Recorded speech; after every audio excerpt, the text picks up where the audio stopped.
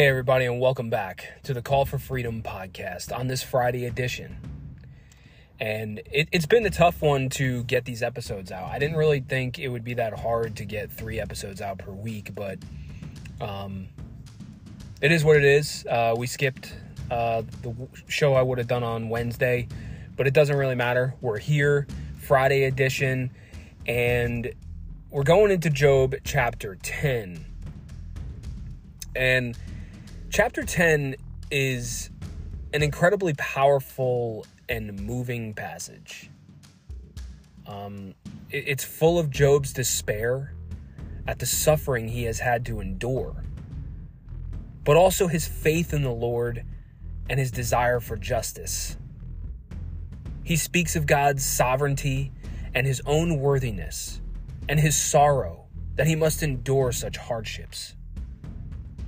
He also speaks with hope, thanking God for his mercy and for the strength he has been given to endure in spite of his trials. This chapter speaks powerfully to the faith of Job and serves as a reminder to us of God's power and love.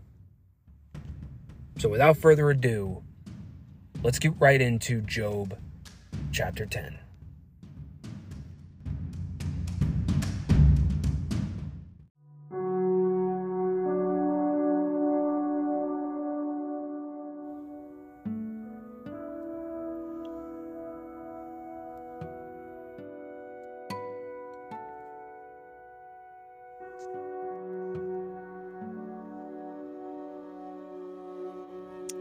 Job continues.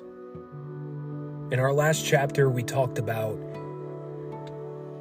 how Job believed that there was no arbiter, there was no mediator between us and God. But in this chapter, he continues with a plea. Verse 1. I loathe my life. I will give free utterance to my complaint. I will speak in the bitterness of my soul. I will say to God, do not condemn me. Let me know why you contend against me. Does it seem good to you to oppress, to despise the work of your hands, and favor the designs of the wicked? Have you eyes of flesh? Do you see as a man sees? Are your days as the days of man, or your years as a man's years? That you seek out my iniquity and search for my sin, although you know that I am not guilty, and there is none to deliver out of your hand. Your hands fashioned and made me, and now you have destroyed me altogether. Remember that you have made me like clay, and you will return me to dust. Did you not pour me out like milk and curdle me like cheese? You clothed me with skin and flesh, and knit me together with my bones and sinews. You have granted me life and steadfast love, and your care has preserved my spirit. Yet these things you hid in your heart. I know this was your purpose. If I sin, you watch me and do not acquit me of my iniquity. If I am guilty, woe to me. If I am in the right, I cannot lift up my head, for I am filled with disgrace and look on my affliction. Were my head lifted up, you would hunt me like a lion, and again work wonders against me. You renew your witnesses against me, and increase your vexation toward me. You bring fresh troops against me. Why did you bring me out from the womb?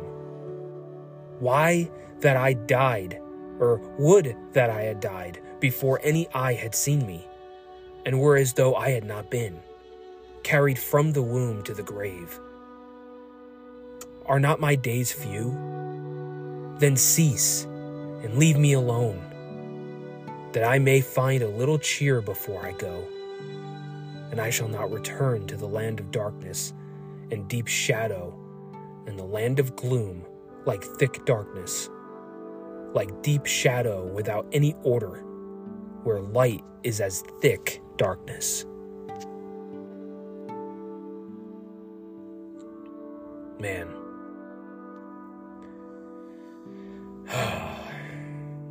Job.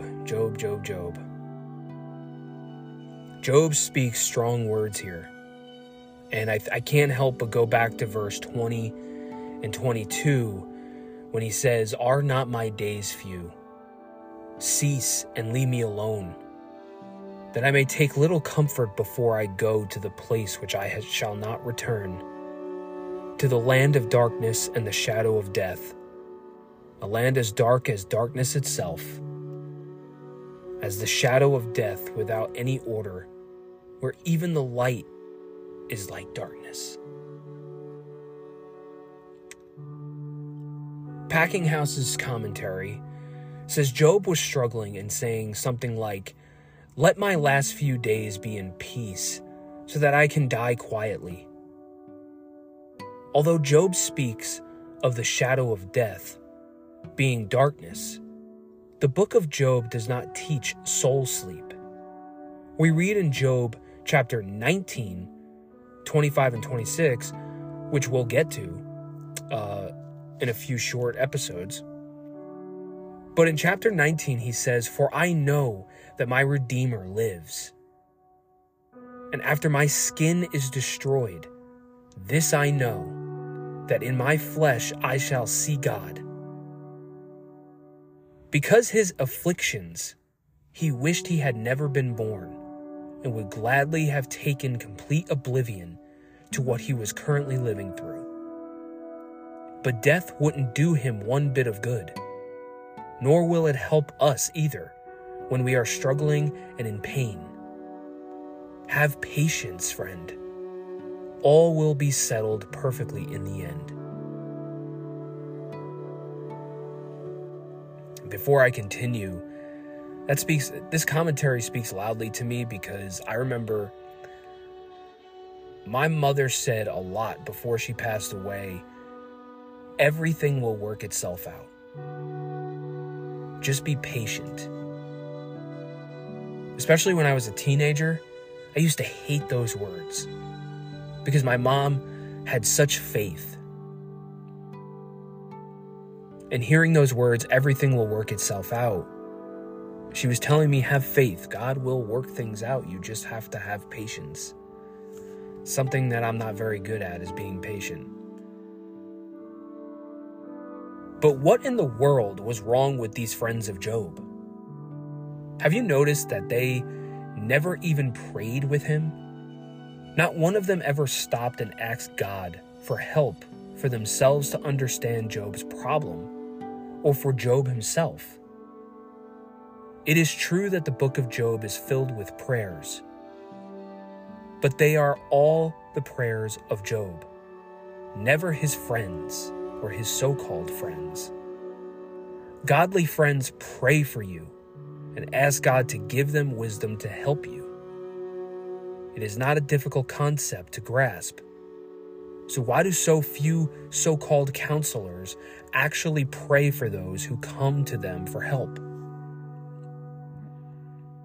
If you are seeking counsel from someone, or someone has come to you for counsel, the very first thing to do is to seek the Lord through simple, heartfelt prayer.